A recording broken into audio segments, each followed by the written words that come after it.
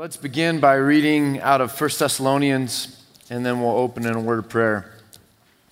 But 1 Thessalonians, we did a bit of an intro last week, and we're going to read from verse 4 to the end of the chapter, and it reads this way, 1 Thessalonians chapter 1, verse 4, "For we know, brothers and sisters, loved by God, that he has chosen you, because our gospel came to you not simply with words, but also with power, with the Holy Spirit and deep conviction. You know how we lived among you for your sake, and you became imitators of us and of the Lord. For you welcomed the message in the midst of severe suffering with the joy given by the Holy Spirit. And so you became a model to all the believers in Macedonia and Achaia. The Lord's message rang out from you not only in Macedonia and Achaia, but your faith in God has become known everywhere. Therefore, we do not need to say anything about it, for they themselves report what kind of reception that you gave us. They tell how you turned to God from idols to serve the living and true God, and to wait for his Son from heaven, whom he raised from the dead, Jesus, who rescues us from the coming wrath." Let's open in a word of prayer. Father God, we look to you this morning. We know that we have everything we need for life and godliness in your Son, Christ Jesus. And so we seek to grow in the grace and knowledge of our Lord and Savior, Jesus Christ, and that we would do that to your glory forever and ever. Amen. I've told the story quite a few times about at age 22, back in Clemson, when I got serious about my faith. But there's a lot of little interesting sub-stories in that, and one of them kind of is relevant today. This morning we're talking on the doctrines of election, or what is known as predestination in the church. If you're newer to the Christian faith or newer to church, this might be kind of a brand new thing. If you've been around the church for a while, you probably have read about, heard about, witnessed arguments between people or friends about this thing called predestination or election, and that's really what we're kind of leaning into this morning. But when I got serious about my faith, it took about 9 months before I got into a Christian group. I tried at Clemson, FCA. FCA was student-run and didn't really connect, but eventually I was invited to, and I went to a college group on campus there called RUF. And I don't know if anyone's ever been to an RUF, but it stands for Reformed University Fellowship. Reformed University Fellowship. So I was going there for a while. They had a guy, I was trying to remember his last name. His first name was David, but he was a pastor in his 40s, about the age that I am now. And he would come in and actually give sermons, hour-long sermons to a bunch of college kids, about 200 in number. And he was coming out of the Reformed tradition and would really get into the text with us. Gave me a love for preaching, gave me a love for Scripture, and it was a wonderful season for me. I had a pastor at the church my parents were going to back home that had heard that I was going to be going off to, that I wanted to go off to seminary, grad school, and that I was following this kind of emergent calling to be a pastor. And so I had kind of this campus minister and then a pastor at my parents' church back home.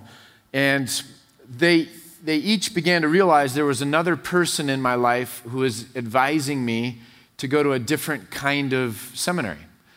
So if you really break down the Christian world, you can put it into these binaries between Protestant and Catholic, or between Calvinist and Arminian, or between Reformed theology, or what sometimes is referred to more specifically as covenant theology, or dispensational theology. You get these kind of two sides of everything that happen. And this particular one was between somebody that espoused covenant theology and wanted me to go to Covenant Seminary in St. Louis, and between the pastor back home who was out of Dallas Seminary and wanted me to go to Dallas Seminary because that was a dispensational school. And it took about a month or two before each of them had me reading a book on their respective theology. So I was reading O. Palmer Robertson's Christ of the Covenants, which bored me even when I was a seminary grad. and Charles Ryrie's dispensationalism, which bored me even more. And it was the absolute, this is a side note, it was the absolute dumbest thing. And it still pains me today to wonder how in the world these two guys, from someone it's about 9 months, a year into passionately following the Lord and wanting to go off to grad school, that the one thing each of them kind of poured into my life was half of a battle about where I was going to go to seminary based on this kind of intramural debate about theology. It was a miserable season of my life, and there was no joy, and I would never want to do that to anybody. The only good that came out of it, in my mind, is I chose neither of those seminaries. And I learned something really important in the midst of it, and that's that it's really easy to get on the bandwagon of an extreme. But as Aristotle had it with his golden mean, or it says in the book of Ecclesiastes, that the one who fears God avoids all extremes, that truth is usually found in the middle. That when you understand multiple sides to an argument or a discussion, that you tend to realize they both have merit, and you kind of find yourself coming to a balanced position. So I'm in this reform group, though. That was the side note. I'm in this reform group, and I still remember the most perplexing conversation after one of these Wednesday nights, that all the cool kids, kind of the group, young men, young women that were really into this group, they'd been in there for years. They all went to this church. It was a Reformed church. It's called PCA. If you know PCA, it's Presbyterian Church in America. And it comes out of a very Orthodox Reformed background. And they all kind of went to this church, and they had a pastor there who was about my age as well, my age now. And he was known for playing the harmonica to Bob Dylan and all these things. And so those college kids thought he was really cool. And so that's where they would go on Sundays, small little church. But this particular Wednesday, everyone was gathered around and buzzing about going to church that Sunday. And I'm kind of I didn't really understand that culture or know much of it. And I'm kind of listening to it. And the reason was that the church was going through the book of 1 Peter, and was going to talk about the doctrines of election or predestination. And so they were all buzzing to go to church that Sunday because they wanted to see how this pastor was going to handle the doctrines of election. Because in that culture, that's a huge part of what frames the worldview. And so I went that Sunday just going, what is this whole thing? And I listened to the sermon, and it was a good biblical sermon. A lot of quotes by John Calvin. And every time there was a John Calvin quote, everyone would go, ooh, ooh. And I came out and I was just really confused why the coolest Sunday of the year wasn't Easter, or wasn't Advent, or wasn't Lent, but it was when a bunch of kids wanted to go hear how they could be that much more certain that they were, this is the way I think they understood it, that they were in and that other people were out. Like, it was really exciting for them to have that line drawn really clearly so they could just kind of be like, you know, it sucks for you, but you're getting what you deserved because you're a sinner. And even though I'm a sinner too, God loves me, not you. And so it was this really interesting thing. Now, here's the confession. Of all the different theologies out there, I would probably lean strongest into a Reformed tradition, okay? The Reformed worldview, the Reformed tradition. So I'm going to critique Calvinism today, but I'm doing it as somebody that probably lands closest to that than I do anything else. Is that fair? So I want to be able to talk freely and not have you feel like I'm beating up on a straw man or something like that. I actually love covenant theology and find a lot of rationale for how Tamara and I parent kind of coming from that. So interesting thing, what is this Calvinism? And so let's jump into this a bit.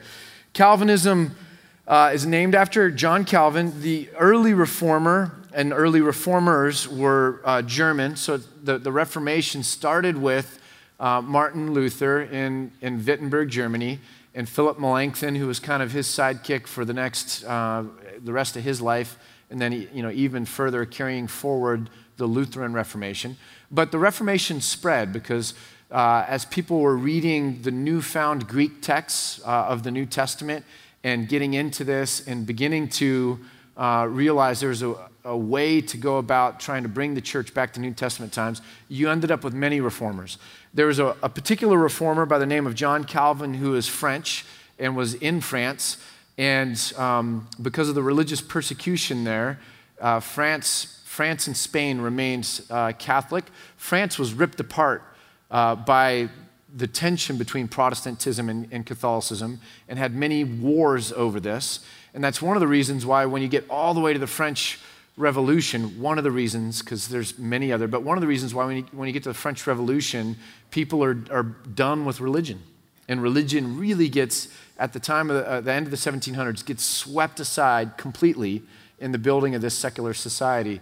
But because really this fighting over religion had been so much a part of the French history. Spain, not as much internal fighting, but both of those countries remained Catholic. Calvin ends up being forced out of France, and he goes to kind of the neutral country. And we all know who the neutral country is in Europe, right? Who's the neutral country? Switzerland. Yeah, we all know that. Only half of you don't want to say it. So Calvin goes to Geneva, and in Geneva and in Switzerland, there's this freedom, and the ideas of kind of the Reformation begin to congeal with several theologians, notably the Zurich pastor Ulrich Zwingli. Okay, and so Zwingli is one of the Swiss reformers, and then you've got Calvin, and you've got this growing school of a Reformation there that's down in Switzerland, and then you had the Lutherans up there. By the way, Calvinism was first a derogatory term that was thrown at the reformers by Lutherans. Okay, so it was like a derogatory term of you Calvinists, right? And so you get this interesting thing, these two camps. They tried to bring them together so that you'd kind of have one unified Reformation kind of focus or theology. And the points of disagreement were really the Lord's Supper, which we're going to partake of today, worship. So the Lutherans still were a little bit okay with art.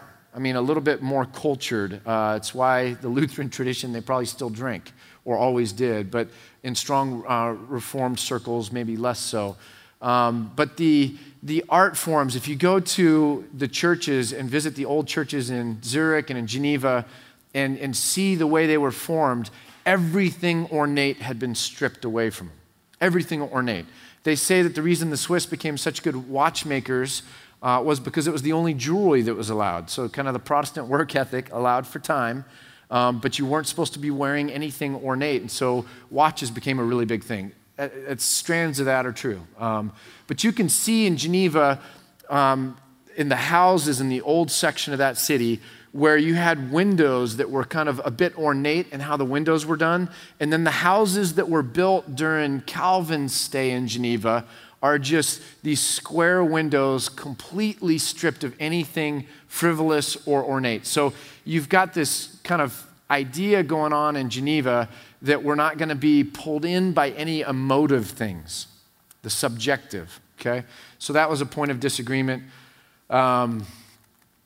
And there was a third one that's slipping my mind right now. And the biggest thing about the Lord's Supper was you had the Catholic Church that believed and still believes that the bread actually becomes the body of Christ.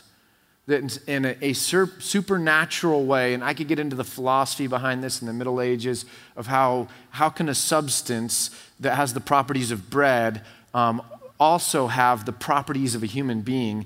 And you have Occam and others who worked out these elaborate theologies or philosophies about substances and properties to figure out like how this can actually be the body of Christ, even though it exhibits the nature of bread.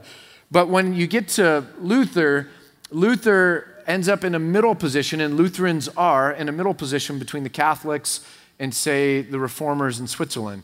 The Reformers in Switzerland, especially if you're coming out of a Baptist background, It's very much, this is just a symbolic thing we do in remembrance or celebration of Jesus Christ. It's something we do that's sacred, but it's sacred because of what we're remembering. And like anything else we do that we mark on the calendar, any kind of anniversary or whatnot, it's just simply something that marks our ability to pause and remember back to what happened.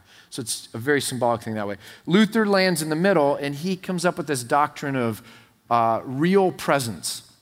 So not that it's actually the flesh or the body of Christ, but somehow Jesus is really present in that moment, in that space when people are taking and breaking off bread and partaking of communion. So for Luther, he wanted to keep the literal sense of Jesus saying, "This is my body," and that Jesus somehow is present in a very significant way when communion's taken. So when they tried to bring these two factions together, the legend goes that Luther, if you know anything about Luther, Luther was very bombastic. He didn't hold his words at all. He said what he thought, and he was a man with kind of a short fuse and all that. But so the legend is that Luther took off his shoe and with Zwingli sitting across the table and started banging his shoe on the table, screaming, he said, "This is my body." And just yelling at Zwingli that Zwingli had it wrong. And so the fallout from that meeting was that you had the Lutherans going their way, and in this Swiss kind of incubator, you have all of these theologians and pastors growing up and emerging and congealing around some basic ideas. So I've got a picture from Geneva. So if you go to Geneva, you'll see, and you're going to have to abide with the 80s laser pointer today, just because. So this guy here is actually William Farel.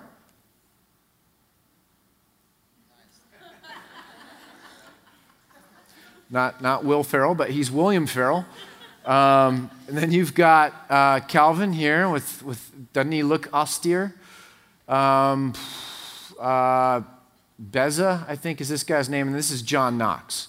And these four guys make up kind of the four horsemen of a certain part of the Reformation, but four leading thinkers in the Reformation. And the interesting thing that you get with the reformers in Switzerland is that as they kind of missionary out, they take those reformed ideas and they take them with them where they go. So I've got a map that's not going to show up very clearly at first, but this is a map that's going to show where Catholicism was, where Lutheranism was, and then where Calvinism goes to. In the gray, well, we can do it on this one. Go back just a second if we can.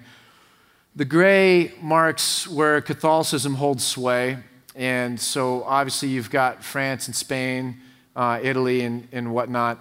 But you can begin to see all these little dots here because you had the French Huguenots. And so that was kind of the little pockets of Reformed thinking in France that were very focused on overthrowing Catholicism and led to a lot of those wars. And out of the French-speaking Huguenots, that travels up then to this pink area. So the pink is going to be the areas where the Reformation really holds sway, and then you get some of it all the way over here. But so we can zoom in on the other map now. So coming out of Switzerland, we see the missionaries go, and coming all the way up to Holland, the French-speaking Huguenots bring it to Holland, and you see the Heidelberg Catechism, if you've ever heard of that, and other catechisms that really begin what is known as kind of the Dutch Reformed tradition. Anybody ever heard the phrase the Dutch Reformed tradition or Dutch Reformed Church? So I'm Dutch. A lot of you know that. My dad was born in Holland. And I didn't grow up in a Dutch community. There's Dutch communities in America around Grand Rapids, some in Southern California, different pockets in the United States. You have kind of these enclaves of where a lot of Dutch settlers came, and you have these Dutch communities. And like Calvin College, that's why Calvin College is up where it is, But when you get around these areas, you have this very strong Dutch Reformed tradition. And so I'm always asked when people find out that I'm Dutch, they're like, well, you must be a part of the Dutch Reformed Church. And I'm like, no, like I actually came a totally different route. And yes, I'm very close to Reformed thinking, but I came a totally different route. I have no idea of the Dutch Reformed tradition kind of in and of itself. So the interesting thing is it's the Dutch Reformed tradition. Again, this is the 1500s, that in the 1600s sailed down to Cape Coast so that you had the Dutch East Indies Company. Someone help me out. The Dutch East Indies, right? West Indies, East Indies, whatever it is, the one that's all the way over by India. They needed a kind of a refueling, taking on supplies and provisions place, and Cape Town, South Africa, became that place where they built a community and a settlement to really facilitate the economic kind of interests of the Dutch Empire. And that Dutch Reformed group of settlers that went down to South Africa, starting in Cape Town, became the Afrikaners. And so the Afrikaners had a very strong Calvinist bent and actually used that strong Calvinism, twisted that strong Calvinism to allow for apartheid in their racial kind of theology, with the idea that God chooses some to one spot and some to another. God chooses some to rule, some to be slaves, some to be this, some to be that. And that allowed for them to kind of create that separation.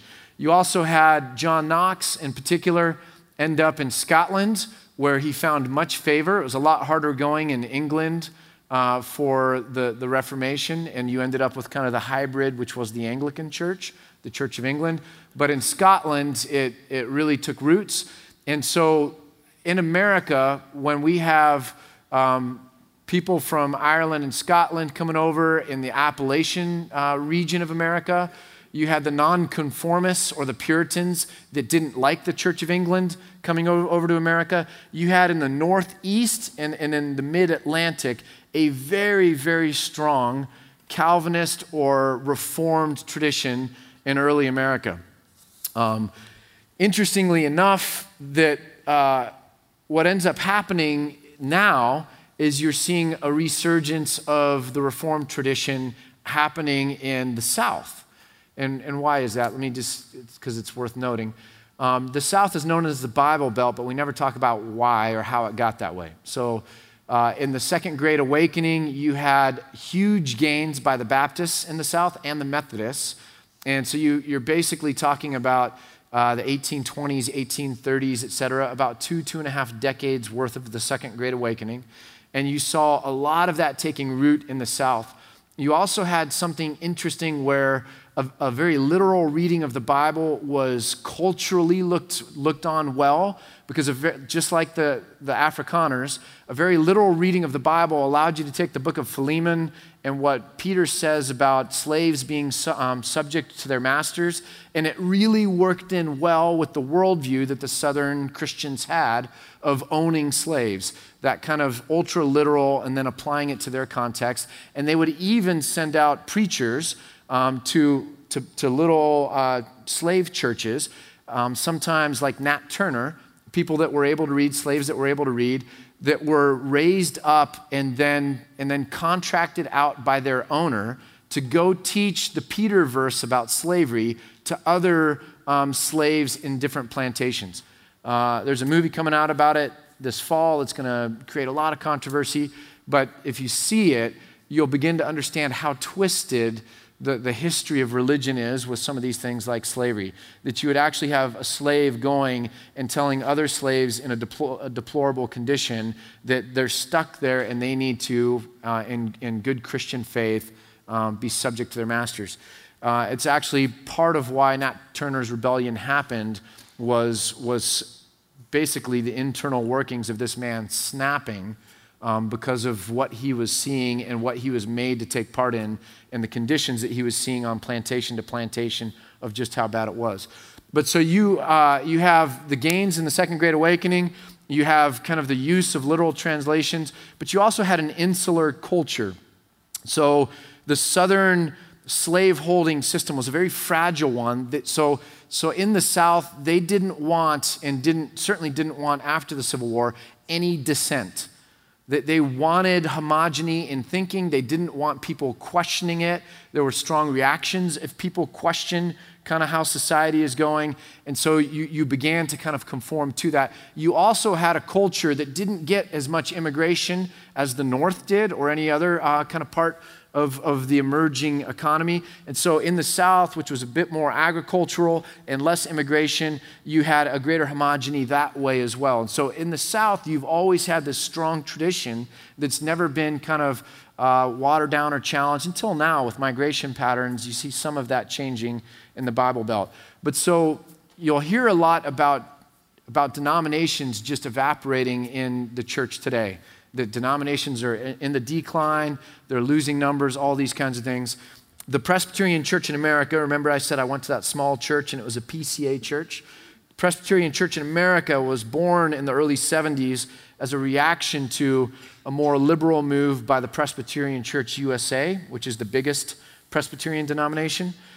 And in 1973, it had 41,000 members, and in 2013, it had 367,033 members on its rolls, which is an increase of 790%. So one of the fastest growing denominations, Christian denominations in America, is this PCA denomination, this very orthodox, very conservative, very reformed denomination, which a lot of the gains for the PCA are coming in the South.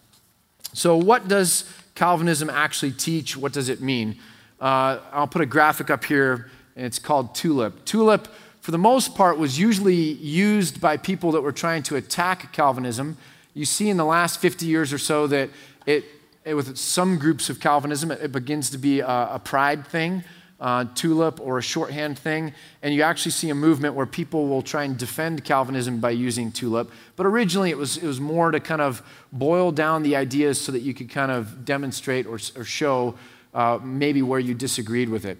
But TULIP is the acronym, and it stands for total depravity, which means there is no part of a human being that in and of itself naturally seeks God. We do not have in us the ability to seek God. We're dead. So it's a lot like Ezekiel, where it's like we had hearts of stone, and then God gives us a heart of flesh. This idea is the stone heart doesn't choose its way into or seek to become a heart of flesh. A heart of stone is a dead heart. And so, or we were dead in our transgressions and we've been made alive. So the idea of total depravity is there's no part of you in and of yourself that naturally is inclined toward God, okay? Unconditional election means that God chooses who he's going to save or who he's not going to save, and he does that not on conditions of his knowledge of what you would do or are going to do. So in other words, God doesn't look at me and say, Ken is going to be very, very, very virtuous in his 50s and 60s. I'm still, there's still hope, right? Ken's going to be very virtuous in these generations or this age, so I'm going to go ahead and save him because, I can see in my foreknowledge, says God, I can see what kind of person he would become or is going to become, so I'll choose him. Unconditional election basically means no, God's choosing of people is completely his own reasons, his own choices. It's not conditioned on or based on anything I do. I don't earn it. It's completely God's choice, which means limited atonement, that yes, Jesus died for the sins of the world, but in practical terms, he was dying for the sins of those who God was going to choose. He was dying for the sins of those who God had predestined or elected. These are synonymous kind of words, chosen, elected, predestined. That those that God is choosing, is gonna choose, that Jesus' death really is for those people, because these other people that God's not gonna choose, Jesus' death isn't gonna forgive their sins. And so you get this limited atonement. It's not that it's unlimited, that Jesus died for the sins of the world, that all may come. You get a limited view of atonement. And then irresistible grace means that when God pursues you or anyone that he chooses, he can melt the heart of the hardest sinner. That when God begins this process of choosing you or calling you, that it will lead to your salvation. That there's this irresistible drawing of grace. And then perseverance of the saints comes out of that. That means that if your salvation is dependent on God's choosing, there's nothing you can do to earn it. That also means there's nothing you can do to lose it. So if God chose you, then you will be caught up, brought up to heaven. There's nothing you can do about it. So there's nothing you can do to earn it or to get it, and there's really nothing you're going to do once God has moved in your life or brought you into his elect that's going to let you fall out of that. And so their reading of John, this is the first letter of John where it says they were among us, but they were never really a part of us, and now they have departed. That the idea here is on the Reformed reading, the Calvinist reading, is that by leaving the Christian faith or the Christian community at that point, it wasn't that they were losing their salvation. It was demonstrating that they were actually never really a part of that group to begin with. By leaving, they're making known or manifesting the fact that they weren't actually saved in the first place. So just so you want, in case you want to know, Calvinism and Reformed theology is 50 times bigger than just this right here. These are called the doctrines of grace. It's about how we understand salvation within a Calvinist kind of framework. But Calvinist or Reformed theology is much, much bigger than just this snapshot of what's called the doctrines of grace and the view on salvation. Does that make sense? Okay, everybody take a breath. Take a breath. And so on the flip side of this would be a Dutch thinker by the name of Jacob Arminius, who came along and really gave the other side of it. And then you'll get some people that will land in the middle of these two camps, like I said, with everything. The other side of it is called Armenian theology. And Armenian or Armenianism, not Armenian, as in like the people group up above Turkey, or like the Kardashians, not Armenian in terms of background, but Arminian in terms of following after Jacob Arminius and his theology, right? And Armenianism basically says, no, we choose. We choose. God made the offer to all people, and our free will is that we have the opportunity to choose, or we have the opportunity to reject. And if we go to hell, it's because to whatever degree we were made aware of God or the gospel, we've rejected that. So it's kind of on us, so to speak. So those are the two poles. So Calvinism, again, it's a very strong idea, thought. And so when you're in it, it makes sense of a lot of your reading of Scripture. When you're outside of it, you make jokes at it because, again, it's an extreme view. So a couple jokes I've come across are how many Calvinists does it take to change a light bulb? It doesn't matter because God ordained that the light bulb should go out, you know. And or why do Calvinists not like taxi cabs? Because they ask you where you want to go, you know. I came across one recently, so this was in the last couple weeks. Calvinism, some lives matter. So that's kind of but for hundreds of years, this conversation, this debate, so to speak, is kind of this unfolding, rolling out view of election. All right, here's the pivot point. I think for most of Protestant history, we've completely misread the scriptures on election and predestination. Okay? Because the Reformers had as their foil the Catholic Church, possibly the Lutherans themselves, and certainly as time progressed, they had the Church of England. None of them were very much concerned with a group of people that going back for 2,000 years were persecuted in Europe. Want to know what that group of people was? The Jews. The Jews, long before Hitler, by the way, the first ghetto was set up in Rome by the Pope. The first ever ghetto was set up in Rome during the Roman Inquisition, which came about, I want to say, late 1500s. The first ghetto of Jewish peoples was set up by a Roman Pope. When the Nazis set up ghettos, they were doing something that had been very familiar and relatively unbroken for most of the previous 500 years in Europe. Did you know that? Okay. So in the Spanish Inquisition, which grew up in the 1400s, so again, the people that are sending Columbus over to discover or find on a European sense, America, are also the same people and their kind of subsequent heirs that sought to drove out the Muslims and the Jews from Spain. And so you had initially a lot of conversions, conversos, people that were converted to Christianity out of Judaism, but you had a lot of false conversos. And so as the Spanish Inquisition kind of rolled along, you had people that wanted what Jewish bankers or business people or that were in the court with the king, positions of authority or power or money, wanted what they had, and you didn't think that they were true Christians. You thought they were just faking it, false conversos. And so you had to try and figure out a way, how do we chase these false conversos out? So you put pork on the plate.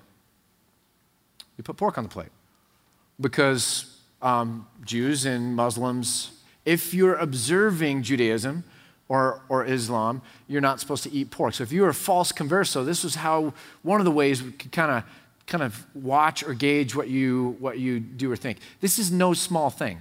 I was in Barcelona this summer on a tapas tour where they explained how there are more pigs in Spain than there are people.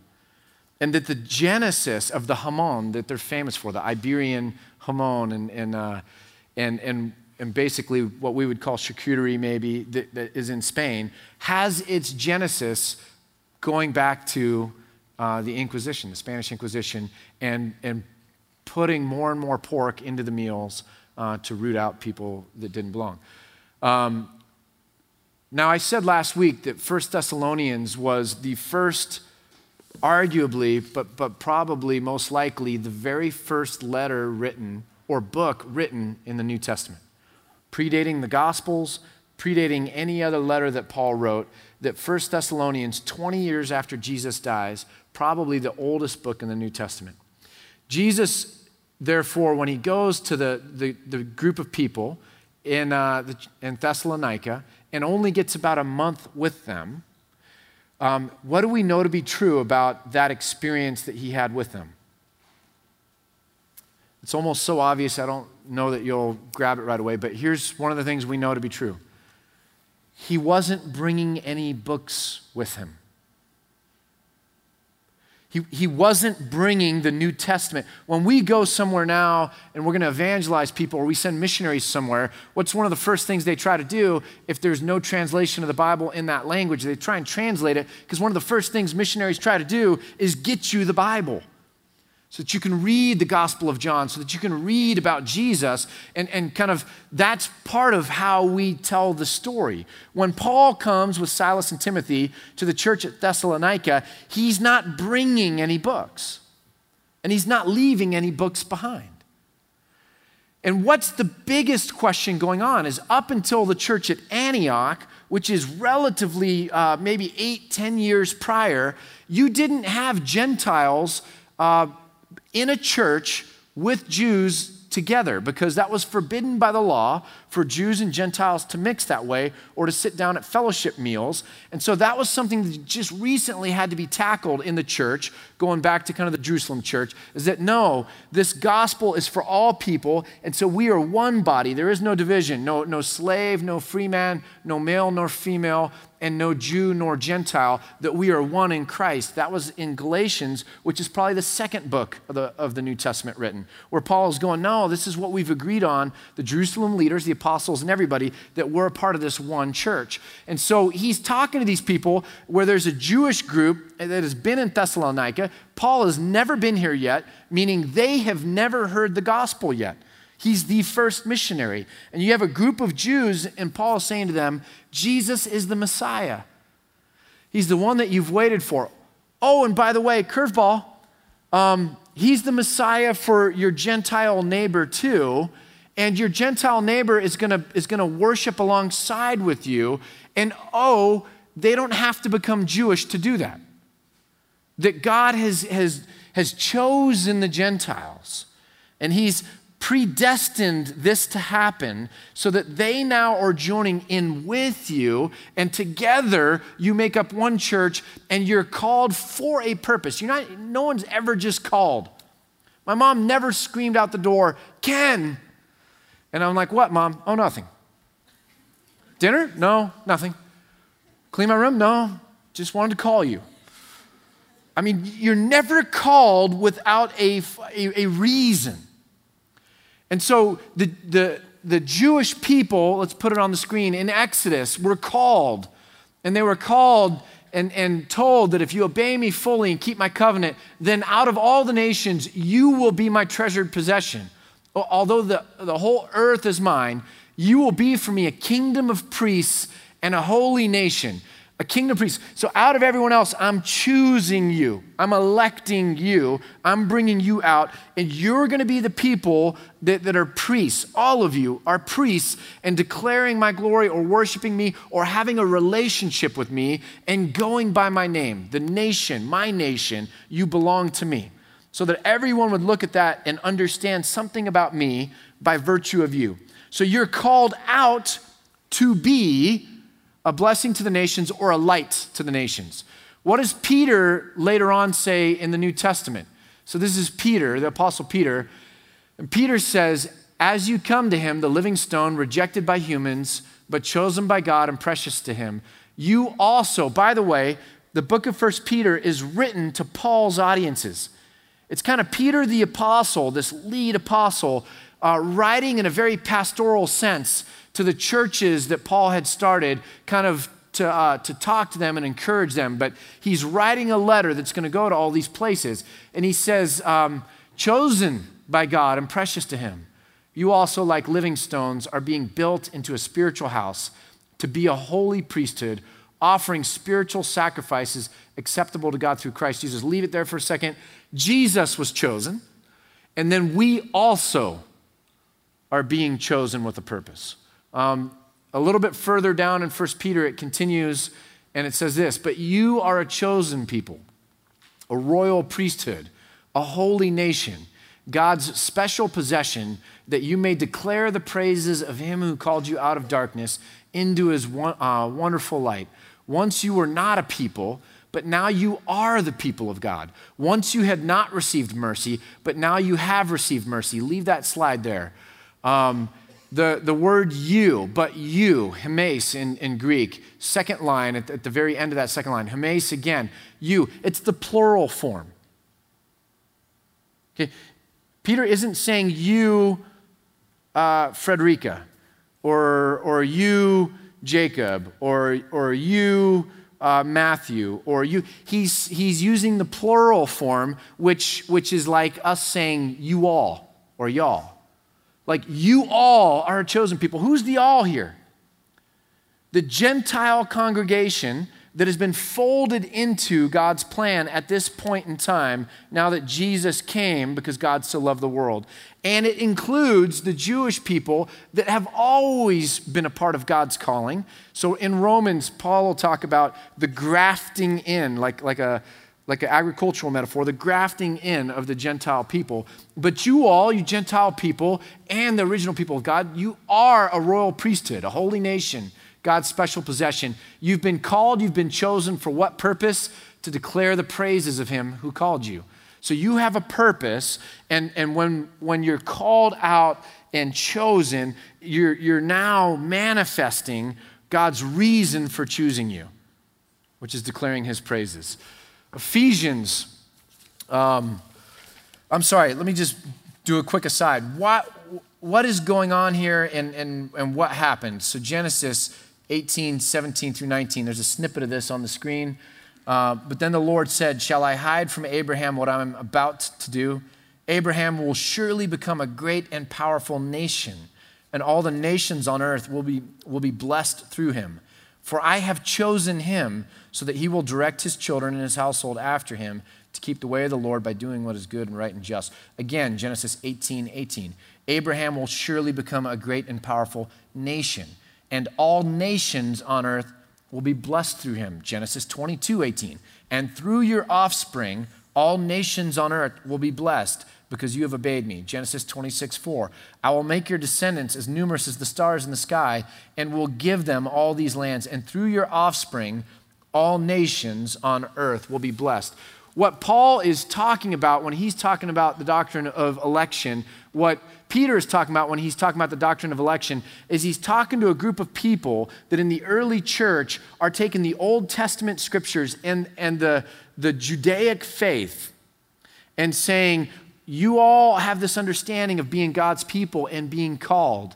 And guess what? It's in the scriptures. God always planned to grow that by bringing in all non-Jews as well. Non-Jews meaning people that weren't descended from Abraham ethnically, but Gentiles.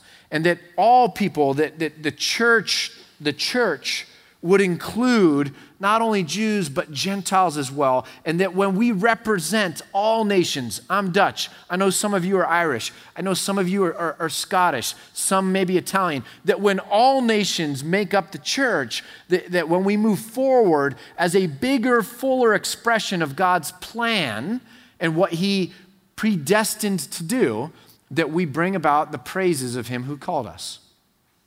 Does that make sense? Let me read out of Ephesians. Actually, it's on the screen. Here's Ephesians chapter 11, verse 10 through 14.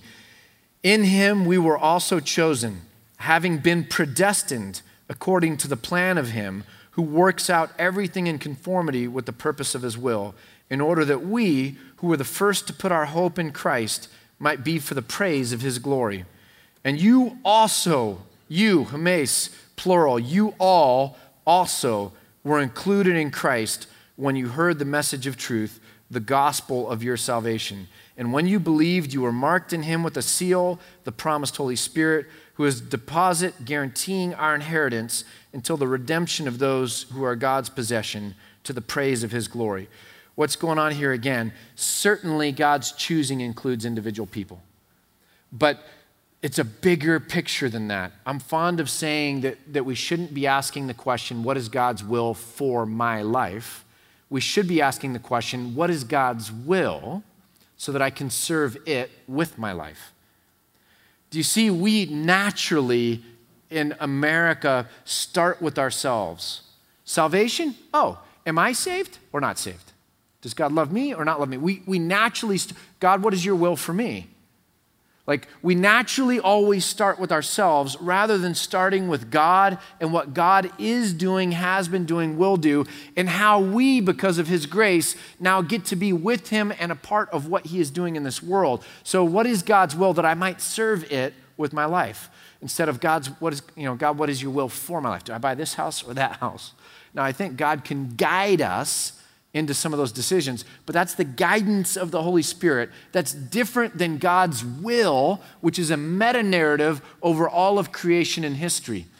And Paul is talking again, before most letters have been written in the New Testament, he's talking to this Ephesian church. And by the way, this Ephesian church takes root, and this is the church that John, late in life, ends up living near. And the churches around Ephesus are probably where the book of Revelation was written, those 7 letters to the 7 churches in that region. But early on in this Ephesian church out of Ephesus, Paul is saying, we were chosen, predestined according to his plan, who works out everything in conformity with the purpose of his will. He's not choosing to have a will for all of our lives, but his will, that we would be the first to put our hope in Jesus, and that would be the praise of his glory. And you, all of you, Gentiles included, are included in Christ when you heard the message of truth, this gospel, this good news, and you believed it. And the Holy Spirit came in power, and now you too are going to receive an inheritance from God because you belong to him. So we close by going back to 1 Thessalonians. And in 1 Thessalonians, we read it one more time, but with some context now. For we know, brothers and sisters, loved by God, that he has chosen you. Because our gospel didn't come to you simply with words, but also with power, with the Holy Spirit, and with deep convictions. In other words, we know that God chose you because the fruit of his choosing, the purpose for which God calls people, that they would be a light to the praise of his glory, is actually happening with you. It came with power and deep conviction.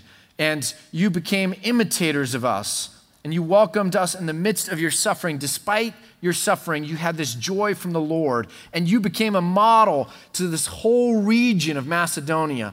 And because of you, the Lord's message rang out not only in Macedonia, but to the ends of the earth, meaning the rest of Europe it's beginning to spread to. And therefore, we don't need to say anything about it. For this report, what kind of reception you gave, and how people have turned from idols to serve the living God, and to wait for his son, Jesus, who's going to come from heaven.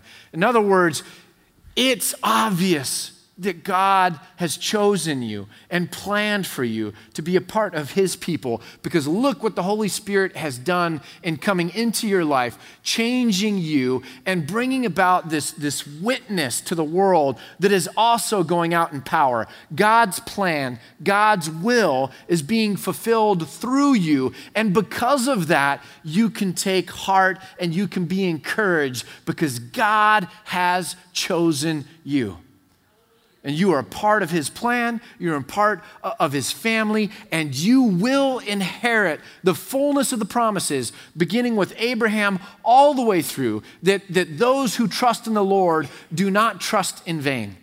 And we can sit around and debate in seminary all we want about Jacob Arminius and John Calvin and whether some lives matter or all lives, am I in or out? But Jesus himself said, don't try and figure out who's saved or not saved. Follow me and bear fruit. And by the way, and this is in the book of 1 John and in 1 Peter, as you're bearing fruit, it says, your assurance of salvation goes up.